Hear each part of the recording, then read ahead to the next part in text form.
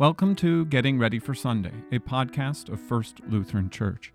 Each week, I introduce the readings for the upcoming Sunday with some notes and explanation so you can be ready for worship when you arrive.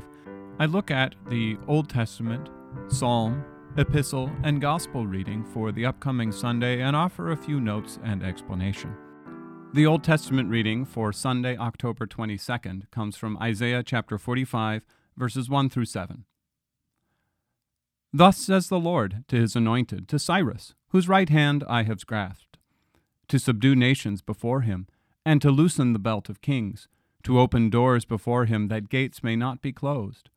I will go before you, and level the exalted places. I will break in pieces the doors of bronze, and cut through the bars of iron. I will give you the treasures of darkness, and the hordes in secret places, that you may know that it is I, the Lord, the God of Israel, who call you by your name. For the sake of my servant Jacob and Israel, my chosen, I call you by your name. I name you, though you do not know me. I am the Lord. There is no other. Beside me there is no God. I equip you, though you do not know me, that people may know from the rising of the sun and from the west that there is none beside me. I am the Lord, and there is no other. I form light and create darkness. I make well-being and create calamity. I am the Lord who does all these things. Here ends the reading. Isaiah is calling out to a guy named Cyrus. It says, Thus says the Lord to his anointed, to Cyrus, whose right hand I have grasped. If you know about Isaiah, Isaiah spends much of his time looking forward from the 8th century BC, around 740 BC, to the days of the Babylonian exile, and then even farther on when Cyrus the Great, king of the Persian Empire, sends the Jews back to Jerusalem. And so Isaiah has predicted that someone would come in, destroy the city of Jerusalem, and take them off into captivity. And that happened in 598 BC-ish. And it's during that time that they do all sorts of stuff to destroy the city. And Isaiah's looking ahead to that. But he's even more specific here, where he says, even beyond that, he's going to call out the very guy who is going to send Israel back. That is, to Cyrus the Great, king of Persia. Notice what Isaiah says that the Lord is saying. He calls Cyrus God's anointed and says, whose right hand I have grasped. The idea of anointed means Messiah, chosen one. The same word they would have used for Jesus, the same word chosen for any king who would have been anointed to lead God's people, or the judges of the Old Testament.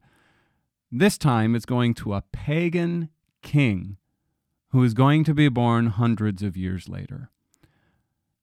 Interestingly, the whose right hand I have grasped reflects a tradition that the Persian kings would grab the hand of Marduk, the god of Babylon, and that hand would then guide the king during this time.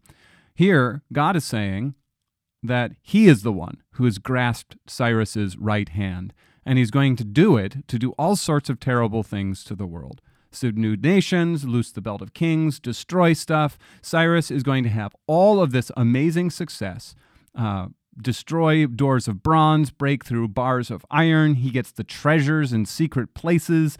All of that is going to happen. And why?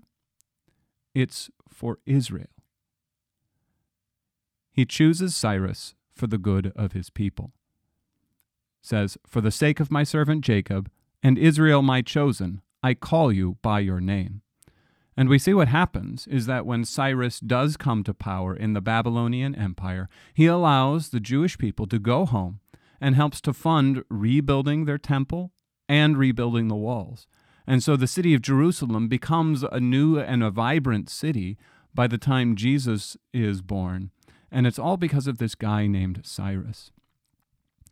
What this offers for us Christians today is an interesting view of how God works through history, is that God chose Cyrus, a pagan king, someone who didn't know him, who didn't understand him, who never called upon him, and he used this king as a tool to free Israel and bring them to the promised land.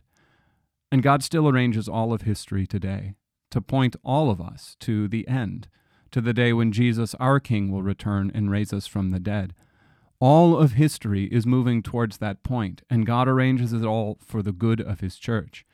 So we can trust in him, knowing that God predicted hundreds of years before a king would come.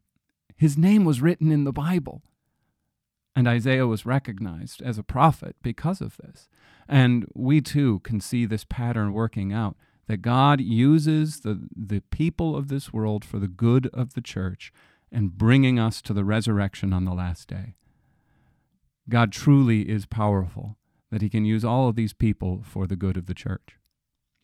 That's it for today. We'll see you on Sunday. Bye.